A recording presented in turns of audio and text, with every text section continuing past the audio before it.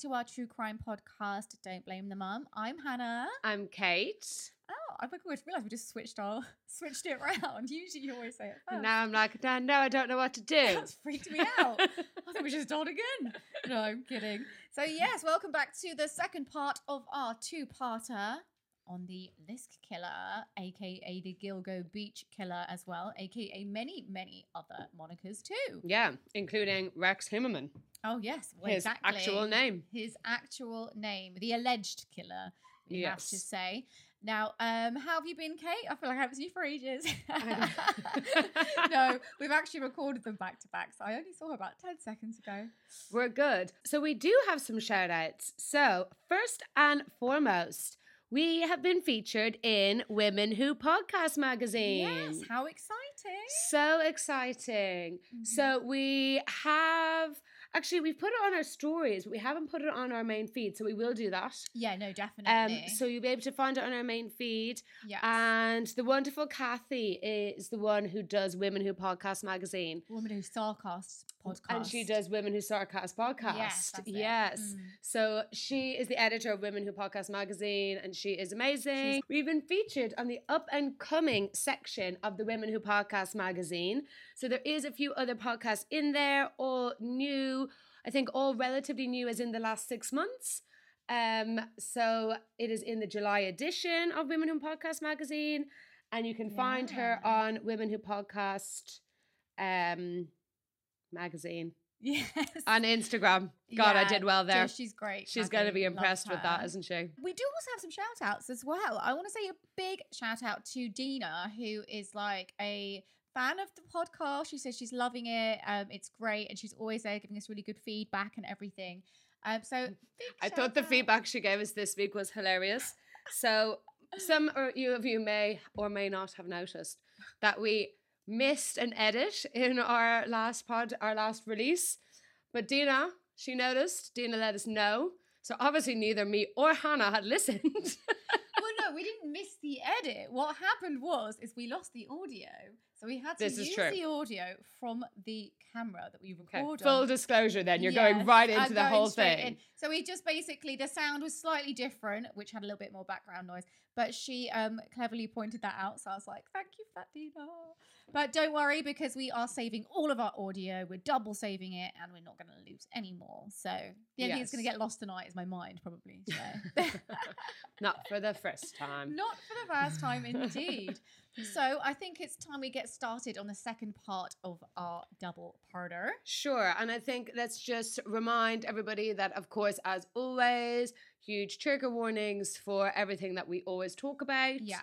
And, you know, we do try to warn you whenever we can, but obviously sometimes we're really thick and we forget. Yeah, so just going to do an umbrella trigger warning. It's a pretty horrific case. If you haven't listened to the first part, do go back an episode and listen to last week's episode, which was 23, to listen to the first part of this, so that it will all make sense and you'll know kind of what we're talking about. But we'll do a breakdown of what we covered last week. That's a very good point, Hannah. Well done, actually. So we're not doing a breakdown. Just go back and listen to the first episode. Yeah. Well, I'm going to do one. So we are talking about the LISK killer, who's been known by many different names as well.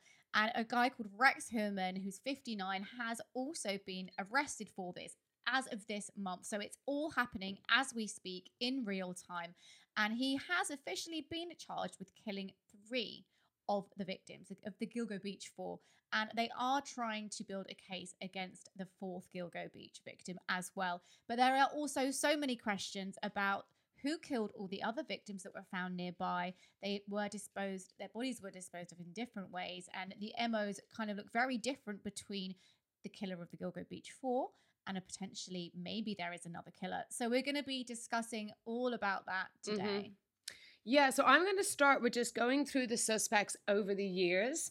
So some of these were, do you know what? There was actually only one other official suspect named by police, and his name was John Bittfolff.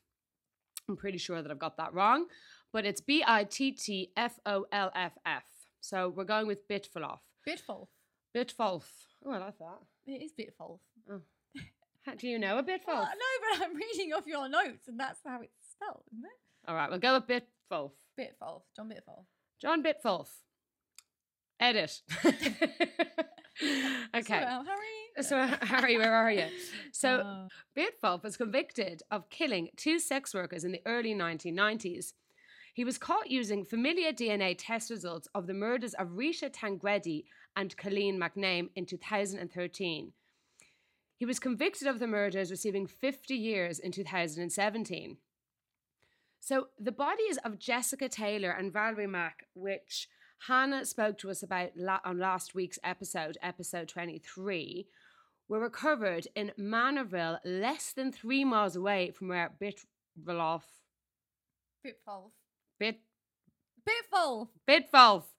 who was a carpenter by trade, lived. It was revealed that Melissa, and now I can't say anyone's name. It was revealed that Melissa Barthélemy, the third victim of the Gilgo Four, was best friends with the daughter of Bitfolf's victim, Rita Tangredi. It also came to light that Melissa had received numerous calls from the Manorville area just before her death. Bitfolf lived in the Manorville area at the time. So I've also just realised part of the reason why I'm struggling to say this is because I'm spelling it differently every bloody time. What? Oh, I mean, idiot. Okay. So other suspects that were put forward by media and armchair detectives were, for example, Joseph Brewer. Now, Shannon Gilbert had been in the house of Joseph Brewer on the night she disappeared. He was her last known client.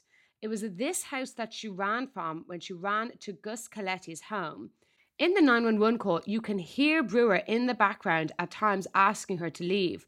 So Michael Pack, the driver, is also in the house at this time. So he is trying to convince Shannon to leave too. Brewer can be heard saying things like, "I'm going to bed, you should leave." Mm-hmm. It's not clear from the phone call to police what had happened previously to this call for her to feel so afraid that she needed to call the police. Yeah, it was out of context. Yeah, it's all out of context. But after leaving the Brewers' home and running the few doors down to Coletti, who himself calls the police, Shannon then runs to another house, and this is the home of Barbara Brennan. So Barbara, you might remember, was the woman who was scared for herself and her elderly mother and refused to answer the front door. But she too calls 911 and asks for assistance. And this is when the doctor, Dr. Charles Peter Hackett, comes into play. So he was a self-proclaimed emergency services doctor to the Suffolk County Police. Now, I don't think from anything that I could find that this was any kind of official title.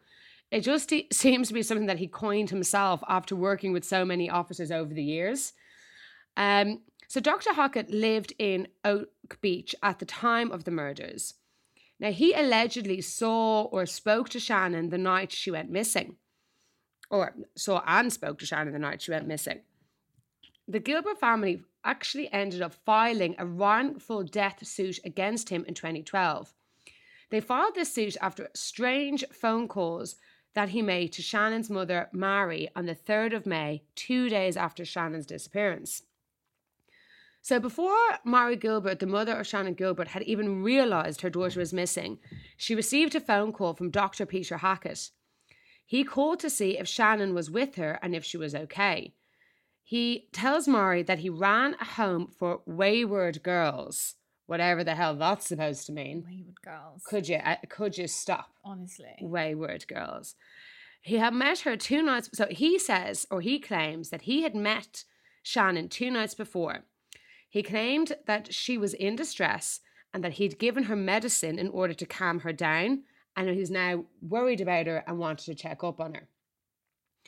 But the story he was telling about running a home for wayward girls was actually a lie. He never ran any kind of centre or any kind of facility for women in need or women who were wayward. It needed help in some way or another, or maybe guidance or something. So that was all a lie. Right. But was the rest of it a lie? Did he meet Shannon that night?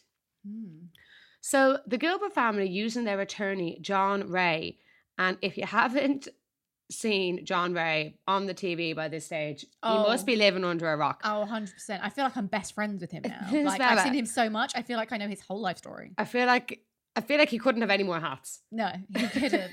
The only person who had more hats than him was my dad. I wonder. Hat selection. You'd give him a run for his money, that's for sure. So the Gilbert family, using their attorney John Ray, file a wrongful death suit based on the call that Dr. Hackett made to Maury.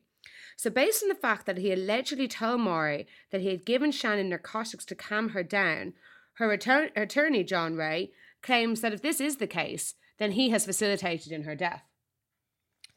And I thought that was actually an interesting point. Well, yeah. So when Maury Gilbert told the police about the phone call and this became public knowledge, Dr. Hackett then lies and he says he never rang Maury. With regards to Shannon, he said, quote, that he never saw her, met her or treated her. Phone records were able to prove that he had in fact rang Maury on the night that she had claimed. Oh my God, how did he not realise that would be tracked? Like, it's all so stupid. Seriously? So he rang her from his wife's phone, I think. Wow. So then his story, of course, changes again. Reminds me of Peter Madsen, this fella, changing his story the ever-changing bloody story. Absolutely. So now he claims that he did call Maury, but that he never met Shannon, never took her in or gave her any kind of treatment.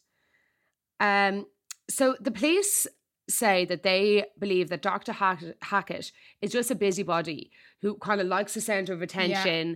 They said that he has a history of this type of behaviour, but he's actually harmless. Well, people do wonder, how did he get Maury's phone number? And how is he a doctor with this kind of behaviour? I don't know, but like he's a right old pain. And how did he get Maury's number as well? And there's a really crazy fact about Maury, I'm sure you've written it down, about Maury Gilbert. Go on. So Maury Gilbert, who is the mother of Shannon Gilbert, who was very, like I said, proactive. I mentioned this in last week's episode. She's very proactive in getting, law enforcement to continually search for her daughter, her missing daughter, Shannon, who they kind of put down as, oh, she's just a sex worker, whatever. And it's like, no, this is my daughter. I love her. She's a person, and deserves to be remembered, thought of that way.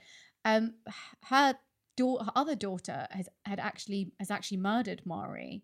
She stabbed her 27 times. And oh my God, I totally forgot that. Yeah. And I haven't written it down. Yeah, I mean, to be honest, I didn't either. But I mean, it just, as you were talking about it, I was like, this is probably an important thing to say, that Maury unfortunately was killed by her other daughter, who... so I think there's a history of bipolar in the family. Yeah, I think she had some like, it could have been schizophrenia. I'm not sure. Border personality disorder, something like that. And I think there was even interviews with her other daughter. Is it Cherie? I think it is Cherie. Who and I'm sure Cherie had gone on camera talking about Shannon. When Shannon was missing and everything, and when Shannon was found murdered, and now Cherie is in prison and her mum's dead, which is really just, oh my God, family's just got so much tragedy around them. It's just so sad.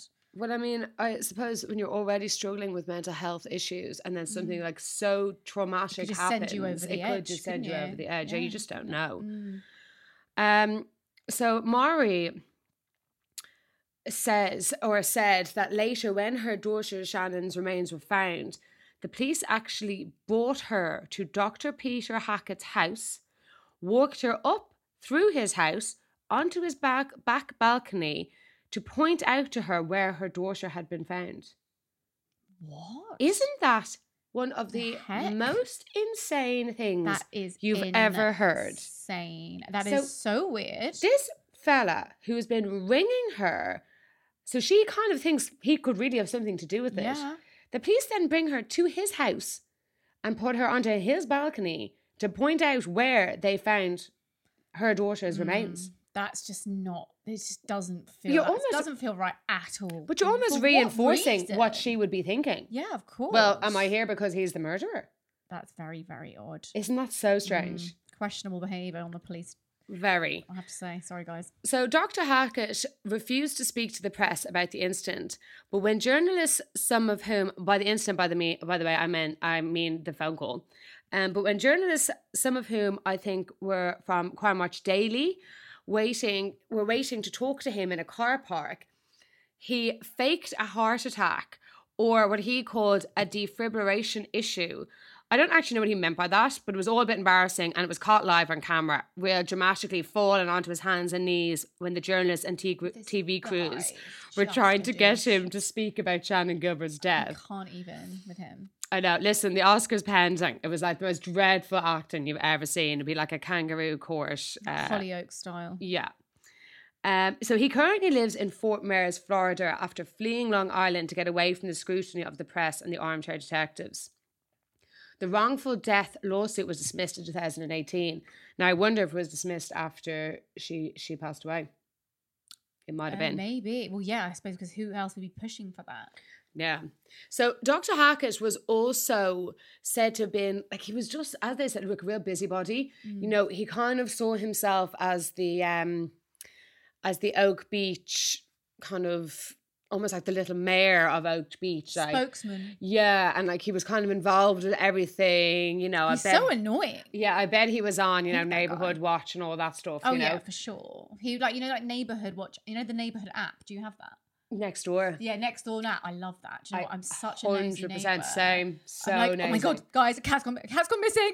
Okay, or like, oh no, I'm always red reading. bike, look out for red bike, guys. Or I'm always reading the ones where people get really cross and angry with each other. I find them really funny. Oh, I love that. Or it's like, this person didn't pick up this like litter box, and I'm like, oh my God, this is great. Yeah, to the fella read this for 3 hours. who dropped that, whatever, you know, like who dropped their beanie hat, yeah, and then didn't bother to come and retrieve it. I'm like, this is just great, guys. Love just it. mad stuff. I need to get a life, don't I? No, I mean, I'm the same. I'm always reading stuff out to my partner Sean, being like, listen to this one. Anyway, so he would kind of saw himself as some kind of like the head of, or the mayor, or the kind of top of the tops anyway.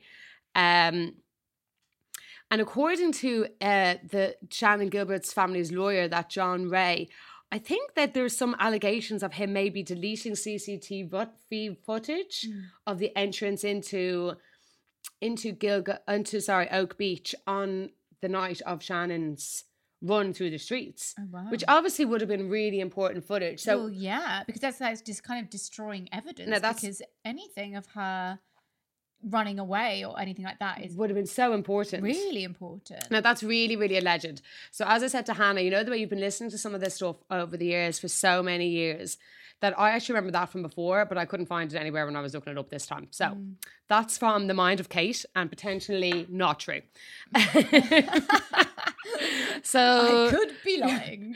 So take it as fact and let's move on. So on the Gilgo News website, which is manned by the Suffolk County Police, there is actually footage which shows the brush and the reeds that Shannon went through the night that she disappeared. So these reeds and brush can grow up to 12 feet tall and become so dense that they're impenetrable in some places.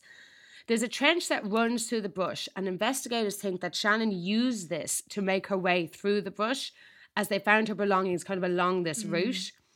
Now, investigators believe that her death was an unfortunate accident and maybe not a murder, but we did discuss that in a little bit more detail in last week's episode.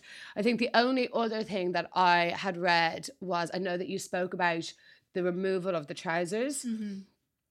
The only thing that I am aware of is that if somebody has hypothermia, they feel they think they're really, really hot when they're actually and they cold. can remove their clothes. Yeah, that's hyperthermia, isn't it? It's hypo and hyper. Yeah, but it's true. It's like when they people who get lost on, say, Everest, or stranded on Everest. Quite often will be found naked. Yeah, and just because they believe that they're boiling hot when they're freezing. And so they strip their clothes off. So that could be one possibility of maybe why she took them off, if that was the case. But as we said, it's so hard to know with Shannon. She did suffer with bipolar. Was she having having an episode? An episode. Perhaps? Was that why she thought someone was chasing her? Was somebody chasing her? I mean, it's There's pretty dangerous around there, so there easily could have been somebody chasing her. Easily. I mean, that area is clearly rife with danger. Do you know that apparently that there's only something like 600 people who were living there at the time? Like, this is a tiny little neighborhood. Yeah, 600. A gated community. Wow. And I think there's only 200 people that live there now. I heard that in some Probably podcasts. 400 were like, fuck this, I'm getting out of here because I am not going to be there. Wouldn't you be the first packing up your bags? Like, see you guys, I'm going down to, I don't know, what's the state near New York? I don't know. I'd go to LA. Bye. Pennsylvania? Is that near sure. New York? Washington, why not? See you later, guys. Bye. I'm out. Vermont? Sure. Aspen, just wherever you fancy, guys. So what was I talking about there? So her belongings. Right. And... So I think I'm kind of done with that. Let's move on. So there is one more armchair detective suspect, and this one is quite the scandal. So this suspect came to light when a man named Christopher Loeb. This is crazy, this one. Yes. Was arrested, tortured, and imprisoned by Suffolk County Chief of Police.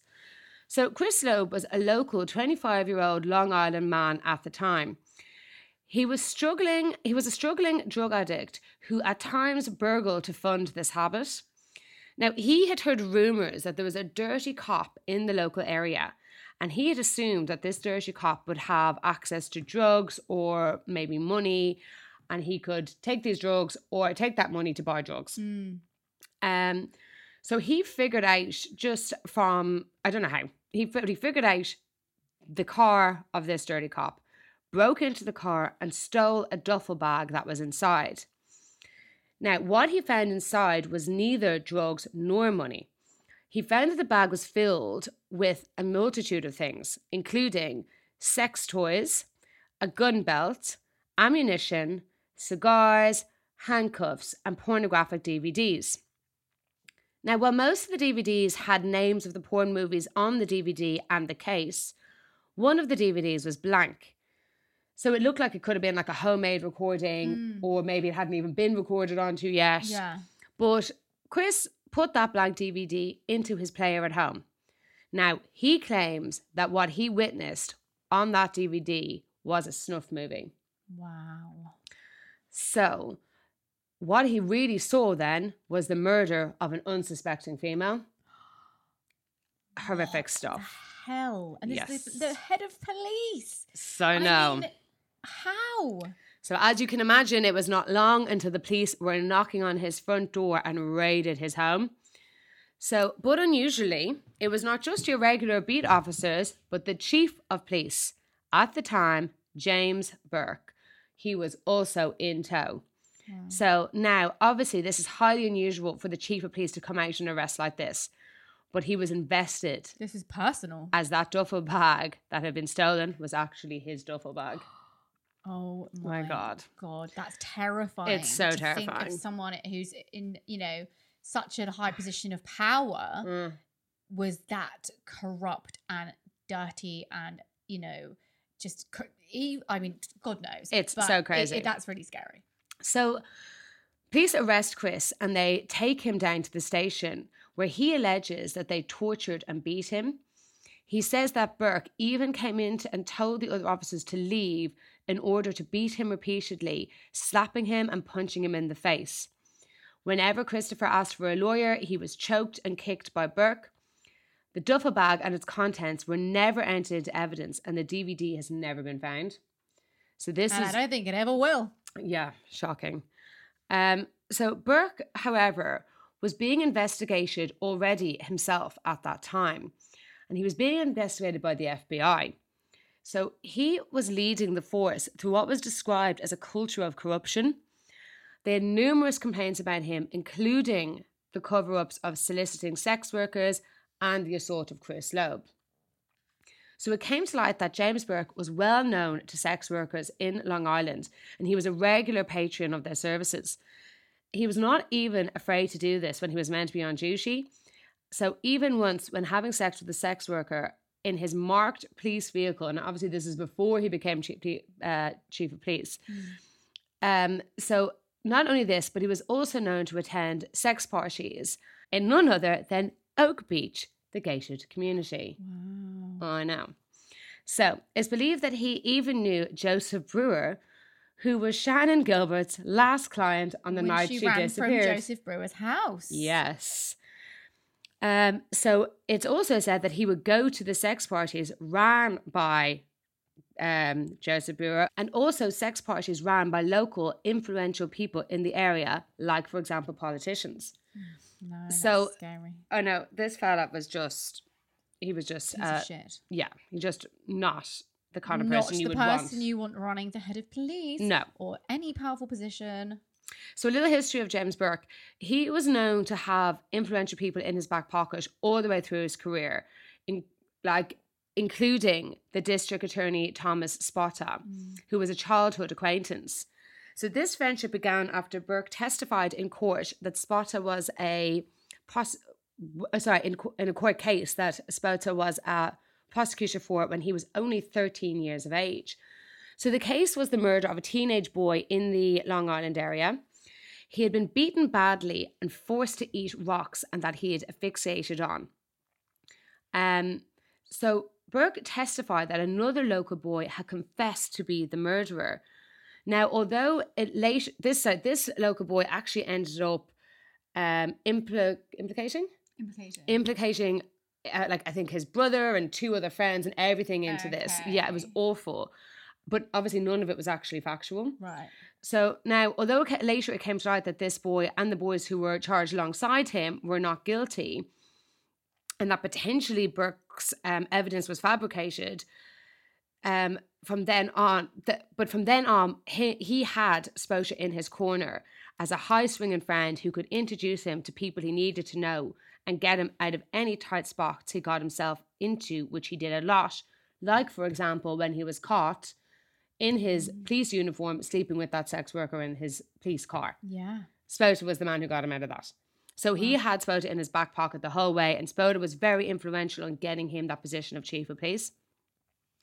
So once he worked his way up the law enforcement chain, in 2011, he was made chief of police. All of this with the help and support of Spotta. Once he had made chief of police, he made lots of changes in the department. So effectively managing out anyone that he did not want close to him working in the department and making it so that he was surrounded by people that he trusted. So he was also the one who blocked the FBI from helping out on the Long Island serial killer case. Now, probably trying to keep the FBI out of his kind of dodgy dealings. Absolutely. You don't want to light shone on any of the dodgy stuff. Any of that dodgy stuff he was getting up to. No. So James Burke retired from the force in October 2015 after serving 30 years as a police officer or in law enforcement. It is thought that he hoped that all charges would have been dropped if he quietly stepped away. And now by these charges, I mean the charges of the beating and torture of Christopher Loeb. He was wrong, and the FBI arrested him in December 2015. At the time, just before he retired, James Burke was on a salary of over £220,000 a year. What? So not pounds, dollars. US dollars, yeah. So in February 2016, former Chief of Police James Burke pled guilty to federal charges that he assaulted Christopher Loeb and then organised and coerced other officers in a cover-up. He made a plea deal and was given 46 months in prison. He was released after 33. Right. Thomas Spotta, who was the district attorney who was also charged with assisting in the cover-up of James Burke's crimes. He was charged with conspiracy, obstruction of justice, witness tampering, and depriving a suspect's civil rights. He was found guilty in December in 2019. Christopher Loeb won a $1.5 million settlement against the Suffolk County Police after the ordeal he faced with the former Chief of Police, James Burke. Now, I'm going to tell you some of the evidence that's been found and introduced to the public over the years and more recently building up to the arrest of Rex Heuermann.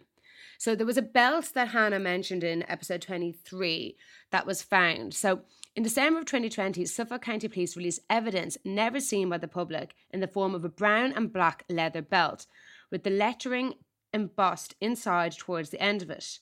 Now the letters would say either HM or WH, depending on which way you read it. Oh. It is revealed that the investigators found this belt at one of the murder scenes in 2010 and that they believed that the belt was handled by the murderer and did not belong to one of the victims. So we don't really know what relevance this has yet. So, but if it's WH, if you look at it from that perspective, It could be something. it could Heuermann. be Heuermann. If it's HM and you look at it from that perspective, it could be mine. But it's not, I swear. I'm not guilty. Not guilty. But I mean, it would make sense if this belt was found with the bodies of one of the Gilgo Beach Four. We do know that Rex Heuermann is being charged, and they have a pretty solid case against him. They're building, which means that it would make sense that it's something H, whether it could be like a brother or brother, wife. But actually, the wife's no, it's not relative, W, but it could be like anything a like child's that. belt, anything. Yeah, we don't know, but I'm sure we're going to find out more than that and more about that in the upcoming weeks, and see if actually his DNA is on that belt. Yeah. And fingerprints or whatever it is. Yeah, if it would be still, I suppose, this far. But we'll see. Watch this space. Watch this space. So, new Suffolk County Police Commissioner Rodney Harrison set up a new special task force in February 2022. This task force would re-employ numerous task forces from a multitude of agencies, including the New York State Police, the Suffolk County Police Department, the Suffolk County Sheriff's Office, and the FBI, who had been removed by, as we said, of course, former Chief of Police James Burke. So they're back on the case. So within weeks, on the 14th of March, the name Rex Heuermann had been put forward as a potential suspect in the murders of the Gilgo Four. A surveillance team was set up who were tasked with following him and his family. So he has numerous properties, but his family home in Massapequa Park, which is about 15 miles from Gilgo Beach, was one of the places put under surveillance. So the suspect matched the description which had been made by a witness. He had been described as an ogre type by this witness, who also said that he was very tall and big, but not necessarily muscular, which really does describe him to a T, because he's actually kind of big old hulk of a man, isn't he? Yeah. He's a mountain of a man, but he's like a big old sack of, shit, isn't he? I mean, he's a big, doughy, lumbersome brute of a guy. He's kind of like overweight around the middle. Heavy, but not like necessarily, like you could just see he's just a big... he's a hulk of a guy. He's just built big, regardless. And he's about 6'6" or something. Yeah, some reports say 6'4" and some say 6'6", and he's about 250 pounds. So he is... I'm going to say he's 6'5". There you go. Let's just go with another fact from Kate. So burner phones connected to Heuermann were disposed of, and communication to the victims' phones from these burner phones stopped immediately, completely, every time one of the girls disappeared. These phone records showed that he stopped contacting them from the moment the girls disappeared and onwards. Police believe he had these phones with him at the murder scenes and have records of his credit cards being used in the same general areas as all of these burner phones, which helped in tying these phones to him. There was evidence on his computer search history that had been keeping track of the investigation. He had also been keeping an eye on family members of the victims, which we kind of know from what we've heard of when he's been contacting family. He's been calling, saying, I'm calling friends. Watch them rot. I've raped them. I've killed them. Exactly. These kind of things. Saying these horrible things. So he was actually tracking a lot of the family and extended family's movements. Terrifying. On their social media, searching photos of the victims and their family members regularly. He even, as I said, he's even contacted some of the family members, and he even contacted some using false aliases via email and social media. So investigators followed Heuermann in order to get a DNA sample. In January 2023, so just 6 months ago, they watched him throw away a pizza slice, which they then recovered and were able to use it to match his DNA to one of the crime scenes. A male hair had been found tangled in the burlap used to camouflage one of the bodies. The analysis from the DNA in the pizza to the male hair was a match for Heuermann.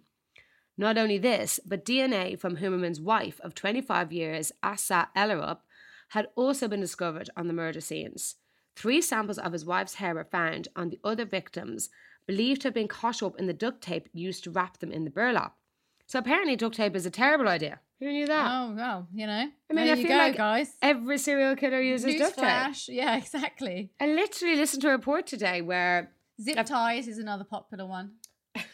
Anything else, Hannah? Less likely to get DNA stuck to it. Not that I'm giving anyone tips on how to kill someone. That's exactly what you're doing. Clue. Well, I'm Tips sure they all listen to our podcast. Facts from Cation, tips from Hannah. Yeah. So, investigators matched her DNA to a bottle found in the garbage at Heuermann's property. Although Mrs. Heuermann's phone records indicate that she was away on holidays at the time of the murders, the girls all went missing. From what I can see, most of them went missing during summer months, so when the schools are out. So I wondered if maybe she was away. I'm being an armchair detective here. More facts from Kate. I wondered if maybe she was away with the children on summer holidays, like visiting relatives or something, and he was kind of staying at home under the pretense of having to work. Yeah, perhaps. There you go. Look at me giving out the tips now. Armchair sleuth over here. Yeah. So a big emphasis was put on a Chevrolet. So eyewitnesses saw a green Chevrolet Avalanche first generation truck, which is apparently quite rare. And this piece of information was used to whittle down potential suspects, as the car is apparently very distinguishable. So the motto here is don't buy distinguishable cars. Yeah. Okay, guys, we're not giving any more tips on how to kill, okay? You're going to have to figure it out for yourself. Yes, exactly. Or you know what? Just don't do it. Just don't do it at all. So the car was spotted in Costello's driveway in the months before her murder, proving to be key evidence when linking this to his burner phone records. The same green Chevrolet is also seen on Google Earth images outside Heuermann's Long Island family home. Heuermann later sold this car to his younger brother, Craig. The car was found on a property that Heuermann owns with his younger brother, Craig, in South Carolina. So this is one of numerous properties that he owns across the US. But because this particular property is close to the case of missing teenager Aaliyah Bell, who has been missing since 2004, local police say that her case is now under review. Now, Aaliyah was 18 years old when she disappeared on the 25th of November 2014. Aaliyah had been doing her younger sister's hair before she left her uncle's house. Witnesses heard a scream and saw a dark truck nearby, potentially like Heuermann's Chevy. Aaliyah's disappearance happened in Rock Hill, Chester, 20 miles from Heuermann's brothers, the Heuermann brothers, that's hard to say, 18-acre property. So my understanding is that this is an underdeveloped property. So from a photo that I saw on the Daily Mail online, it looked like it's covered densely with trees and shrubbery. It's also rumoured that the brothers are planning to build a compound on this property. And locals have told reporters that the brother Craig is also a bit of a wacko. So they claim he's like trying to build up the compound like a fortress, and that they can hear gunshots coming from the property even in the middle of the night. I mean, what is it with all these bloody compounds? No, it's mad. Wasn't it your man Kolop that had a huge compound? Like 95 acres. Land, lots of trees. And that was in South Carolina. Guns. That was in South Carolina South too. Carolina, yeah. It was South Carolina. Yeah. It was South Carolina, yeah. So, anyway, police and FBI are investigating this property to see if they find any bodies buried on the plot of land. Interestingly, there are reports of signs on the property that read "No warrant, no entry." Again, like very much like Todd Collett. Interesting. So Vegas police are reportedly also looking into some of their cold cases, as it was reported that Heuermann owns a timeshare in a luxury condo just a few minutes from the famous Las Vegas Strip. Yeah. So I do also have quite a bit on the evidence and stuff as well. So yours forgive is a bit me more if I'm a little current. bit more repeato, but I may, I'm going to go into as much as I can of the detail and stuff because it's all very important, to be honest. I'd rather have more than less detail. Yeah. So after they managed to link the Chevy Avalanche to Rex Heuermann, and they knew that he owned that car at the time of Amber Costello's disappearance, it went from one connection to the next. After surveilling him for a year, the task force were becoming increasingly concerned as Rex's wife, Asa, was planning another trip away. Oh, is that what it was? Yeah, and they noticed that the killer's pattern was to kill whilst he was home alone and whilst his wife, incidentally, was travelling. So they knew there was a high chance that he would strike again, and soon. They'd also received worrying calls about him approaching young girls in local parks from behind and making them feel unsafe and uncomfortable enough to call the police and report it. Now, this is girls who didn't have a clue that this Who guy it was, connected to, and a very strong suspect in the Gilgo Beach murders, in the LISK killers. But they were scared enough to literally call in police and say this man is, is very, very strange. He's huge. He's absolutely, imagine that guy. He's like, what, 6 foot? We decided 5. 6'5". 6'5", and comes up to you in a park when you're on and starts trying to talk to you, whatever. You would feel so scared. And also trying to startle you. Yeah. Like from behind, so you don't see him coming. When it's like in a very vulnerable sort of, place, isn't it? So, so they knew there was a high chance that he could strike again, and soon. Now, before he had the chance to hurt anyone else, it was time to finally arrest the LISK, the Long Island serial killer, and bring him into custody once and for all. So on that day, on July 13th, 2023, just a couple of weeks ago, the task force, all of these normal looking guys wearing their suits, walked past Heuermann on the street outside his work. They surround him, they cuff him, and they bring him in. It's all captured on CCTV. It's so good. It's amazing. I've watched this I literally get chills when I watch it because I'm like, I'm so happy they finally get him. I mean, it's amazing. It's amazing. So go online and watch him being arrested with all these people walking past, none the wiser. It's crazy. Yeah. Of who's in their midst. Yeah. Midst? In their midst. Midst. And it's all captured on, like I said, CCTV, and you can see this tall, ogreish brute just towering above all of these officers who were arresting him. That's how you know how tall he is. Exactly. Because he's can't stress enough how intimidating of a yeah. character he would have been to small, young, slight girls or people, victims. Yeah, absolutely. So some background on this alleged newly uncovered serial killer. He worked as an architect and was born to parents Theodore and Dolores Heuermann in 1964. He has a younger brother, Craig, who you talked about, has the property with. According to its website, Heuermann is the owner and founder of the Midtown architectural firm RH Consultants and Associates. He was aged 59 when arrested, and it's been thought he's lived in New York his whole life. They've already got a very strong case against him that they'd been building up over the year.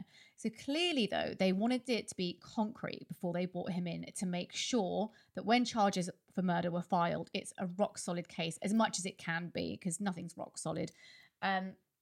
For example, his house in Massapequa Park, like you said, is only 25 minutes away from where the bodies were discovered on Gilgo Beach. So it's super close. And as we know, most killers like to operate in areas that they feel comfortable in and are familiar with, where they kind of know all the little nooks and crannies and the best places, the quietest places to take, say, a body.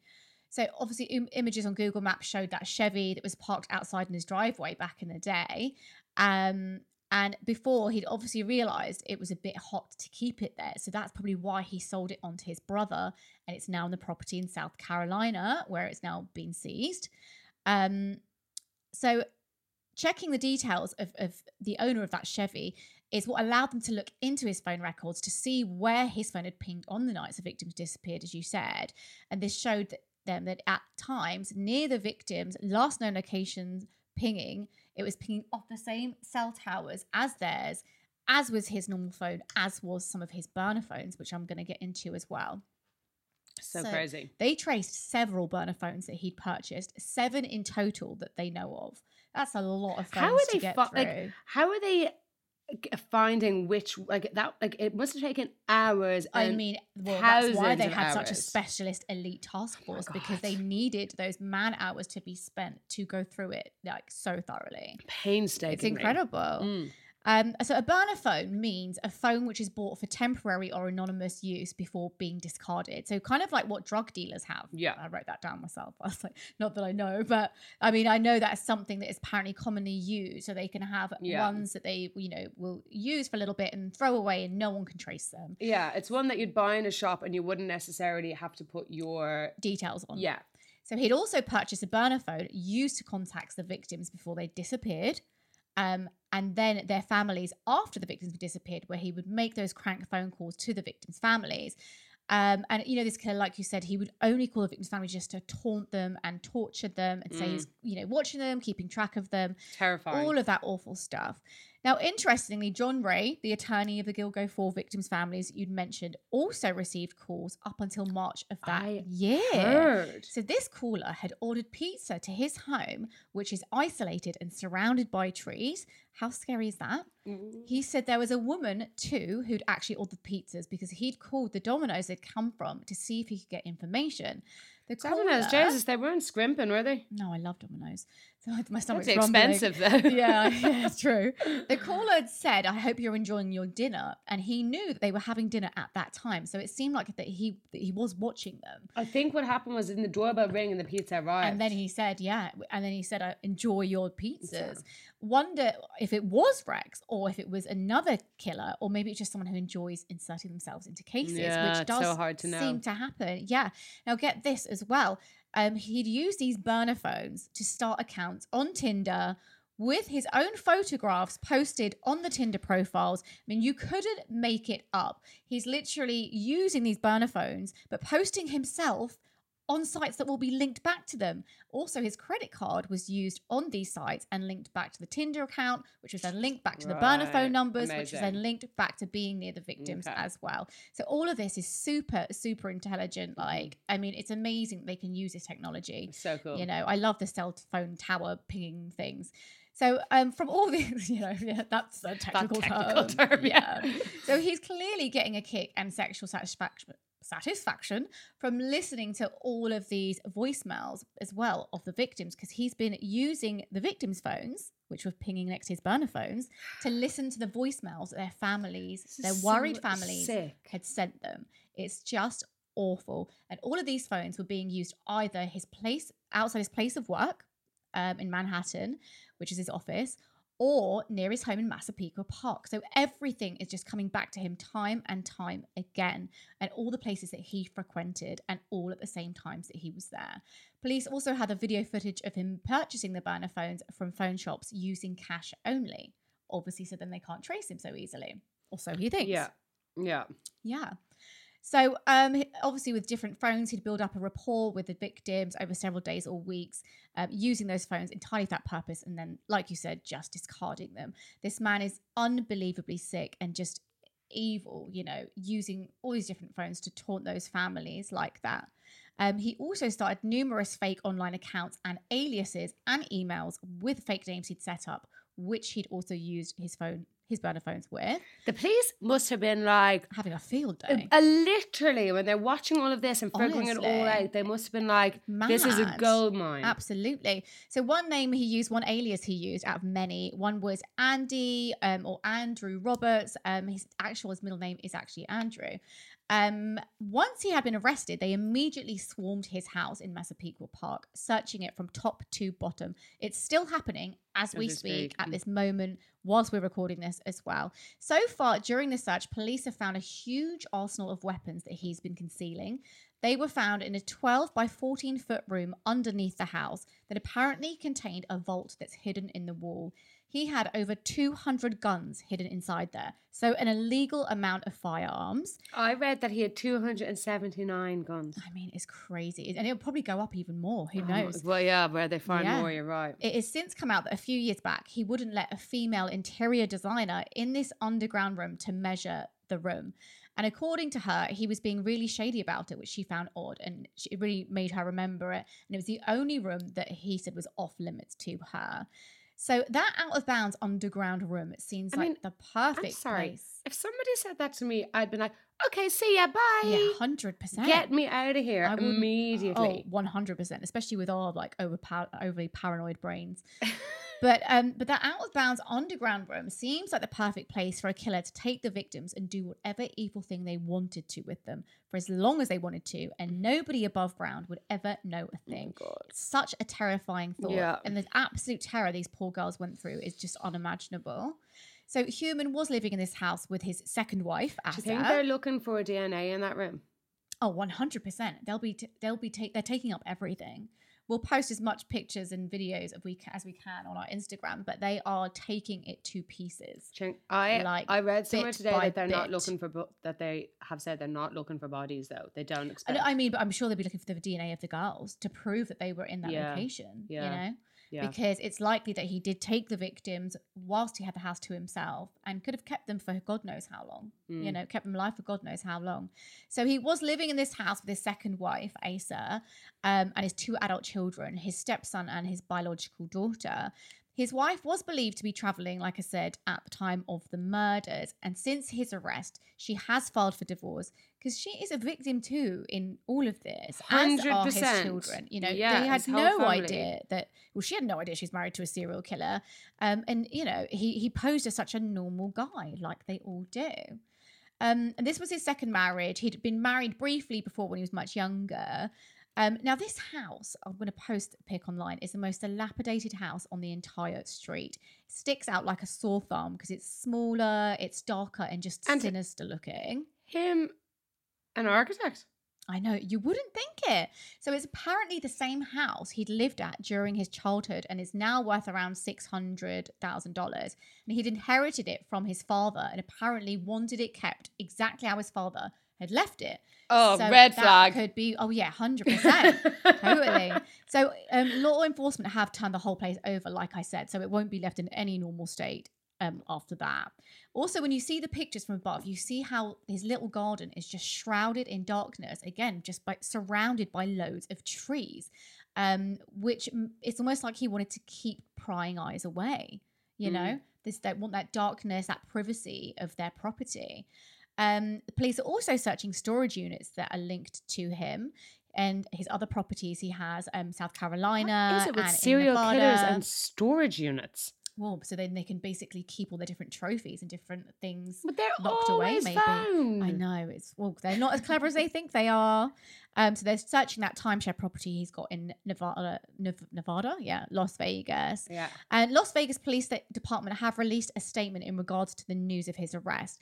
We're aware of Rex Heuermann's connections to Las Vegas. We're currently reviewing our unsolved cases to see if he has any involvement. So let's watch this space and hope that, if there are any unsolved cases, that we can find out if he was involved. Yeah. His DNA has been released into a statewide database to see if he's connected to any other cold cases or crimes. Detectives are also using ground-penetrating radar to search his backyards and have been digging and excavating the yard and literally digging huge, massive holes. They're obviously looking for something. There's obviously something else that they're worried about. Because I wondered are they looking for bodies? I'm sure they're looking for anything, and then potentially that as well. I'm sure nothing would surprise them at this point, or me. Everything's related, or me, and that's really important.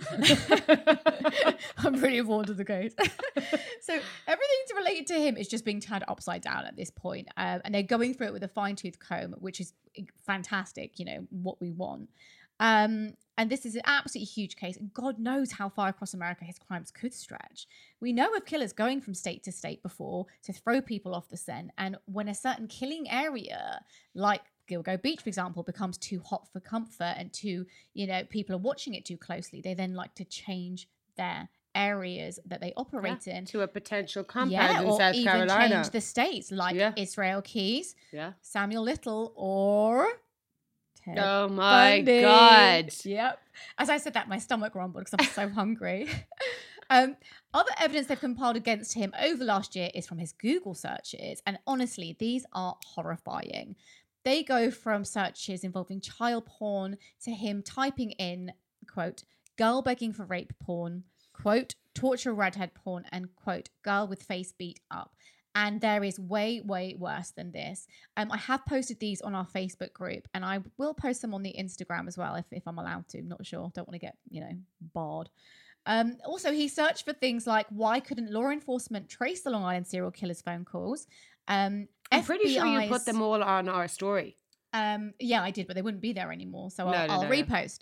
FBI's active serial killers, he searched for that as well, and also for the names of the victims and their families over and over again, amongst many more. So very incriminating stuff. It's actually really scary. Yeah, and these Google searches were made over years. Yeah. And they were all made at his Massapequa, exactly. And they were all made at his Massapequa Park, the home where he lived. More evidence against him, which is incriminating, was his wife's hair found on the bodies of 3 of the victims inside the burlap sacks. Police tested it against against a discarded soda can of hers, which proved to be a match to his wife, which then links him back to it. Obviously, his wife didn't have anything to do with it. She's also a victim in all of this. But it would have been her hairs that he unknowingly had transferred from his clothes onto into the bodies of the victims. His hair was found in the bottom of burlap sack as well, and it's proved conclusively his DNA matched that hair going through his pizza crust that he discarded outside his work in a trash can. And most of us true crime fans know that, like soda cans or rubbish or anything that you've put outside in the trash automatically becomes public property. So police can legally take your trash and go through it with impunity if they wish, once it's outside. I believe they did this with the Golden State Killers, Joseph James D'Angelo's rubbish, to get his DNA. Yeah, tissue, I think, for him. Yeah, to match his DNA to old crime scenes, and, found him using genetic genealogy. But that's a story for another day. And they're belt with his initials. You've already gone over that, so I'm just repeating myself. No, you were right. Go on, do it again. Now, I don't know how relevant this is, but police have been seen removing an old-fashioned looking doll in a glass case removed from that house. Creepy. Which is so creepy. Now, there were dolls found at the memorial post for the Gilgo Beach 4. So where there was little crosses in kind of like, memorial areas made by their friends and family that's left with like cards and things like that, there was also a doll left at each of these, locations. And the doll was apparently called Time Out doll. So it's kind of like a brand of dolls. You're giving me shivers. It's weird. And one doll had stuffing coming out of where her mouth should be. Like someone had slit the mouth part and then the stuffing was coming out. All very creepy. It could be nothing, but it's just a very weird coincidence that they're now taking that they're taking it. Yeah, it's just very sinister. So Rex Heuermann is being charged with 3 counts of second-degree murder and 3 counts of first-degree murder regarding the deaths of Melissa Bartholomew, Amber Costello, and Megan Waterman. Charges are also expected to be brought against him for the murder of Maureen Brainerd Barnes, and I think that's imminent, but they're just trying to make the case a bit stronger. So the task force are believed to be, working on that one as we speak. So she was the first of that group of girls to go missing and to be killed. So it may be that it's harder for police to obtain her cell phone records for that far back, as it was for maybe the girls who went missing after her. So we'll see. Watch this space. Now, I suppose we should talk a little bit about what type of killer he was, because he has got some real similarities to, some other sadistic killers, because he's a very sadistic killer. He's enjoying getting pleasure from other people's pain, talking to the families about what he's done to their loved ones, to the victims. It's got very narcissistic tendencies in that respect by also Googling himself and Googling his crimes, and kind of enjoying those things as well. Yeah. Oh, and can I just say one more thing? Speaking of narcissist, BTK, good old Dennis Rader, has waded into the conversation, and he called the LISK killer a clone of me. Oh, massive eye roll. Get over yourself, Yes, he said that he has basically he's compared all of the ways that he's gone about his murders and his modus operandi, and basically said that the LISK killer is essentially copying him. I hate that guy. Dennis Rader is the biggest piece of shit in the world. Yeah, he is a horror. He's an absolute horror. Now, do we believe that there are 2 killers? See, that's the really big question. Where did I see this now? I think I saw this on that documentary called, I think it's called The Killing Time or something like that. So there's a German fella on that who says that there's 2 very specific MOs and they're very different. And he calls one the trophy killer and the other the torso killer theory. Yeah. So the way the bodies are disposed of, one is very calculated, precise, whereas the other seems kind of hectic, out of control, disorganized, haphazard, throwing some remains here, others there. Yeah. I don't know. I'm torn. I mean, for me, it seems like it. Yeah, we actually know, we speak to someone who's quite closely involved in the LISK case and has been, for a good few years now. Yeah. And they have like inside info and they know way more than I think the public does and we do. But they do believe that there are more than one. There is more than one killer. I think the way the MOs are just the modus operandi, They're Hannah. very different. Their modus operandi, it is very different, you know, like neatly sort of like bound up with the Gilgo Beach 4 victims that we've and like seen laid out collapse very sacks, very specifically, strategically, yeah. all almost in a row. And then we have, you know, dismembered bodies and, you know, different parts of those victims being put in all different places. Very different victimology. And different victimology. We even have a child. Yeah, definitely from a similar. I think a lot of them were are thought to have been. I mean, I know another ones identified. Yeah. Were also said to be sex workers, but it's not unusual to go down the route of using sex workers because they're just more targetable. Because they're easier targets. Because then it's easier to get them into a car on their own. It's easier to get them into a hotel room on their own. It's easier to get them back to a house on their own, you know, without putting up a struggle people or a fight. Might not necessarily know what they do. No, exactly. So people will be hard to find them, and you know, as you said, a lot of them will be using burner phones, things like that. So again, that makes it more difficult to find connections. Yeah. I don't know. I feel that there could be two killers. Now, what I do wonder if there's some kind of connection between the killers. I thought it was really interesting, you know, all this stuff about the sex parties and snuff movies. There was a theory at some stage, and again, this might be facts by Kate because I can't remember where I heard this and it was a long time ago. But they did talk about how were these sex parties potentially sometimes leading to snuff movies. And so therefore everyone at those parties are complicit then in... Is your microphone falling over? Yes. And this is going well. Yes. And then, so they, you know, so then there's a whole lot of people then. You're talking about way more than one or two killers then. Exactly. Because that could be a whole lot of people implicated into those kind of things. Potentially. So I guess we'll see as the time goes on. But for now, we hope we've given you as much information as we can on the LISK killer. Yeah. But on that note, guys, I think we're going to wrap it up there. I think we should. Considering at this stage our video has stopped working. My microphone's falling off. Microphone is falling off the table. Yes, we'll take that as a sign. So guys, if there are any more updates, we'll definitely put them in future episodes. Do follow us on all of our social medias and we'll see you for episode 25. Yes. And thanks for listening. Don't forget to follow us on all of our socials. Instagram, Twitter, TikTok, and Facebook, and our email, dumplingthemom@gmail.com. That's the one. Okay, bye. See you next week.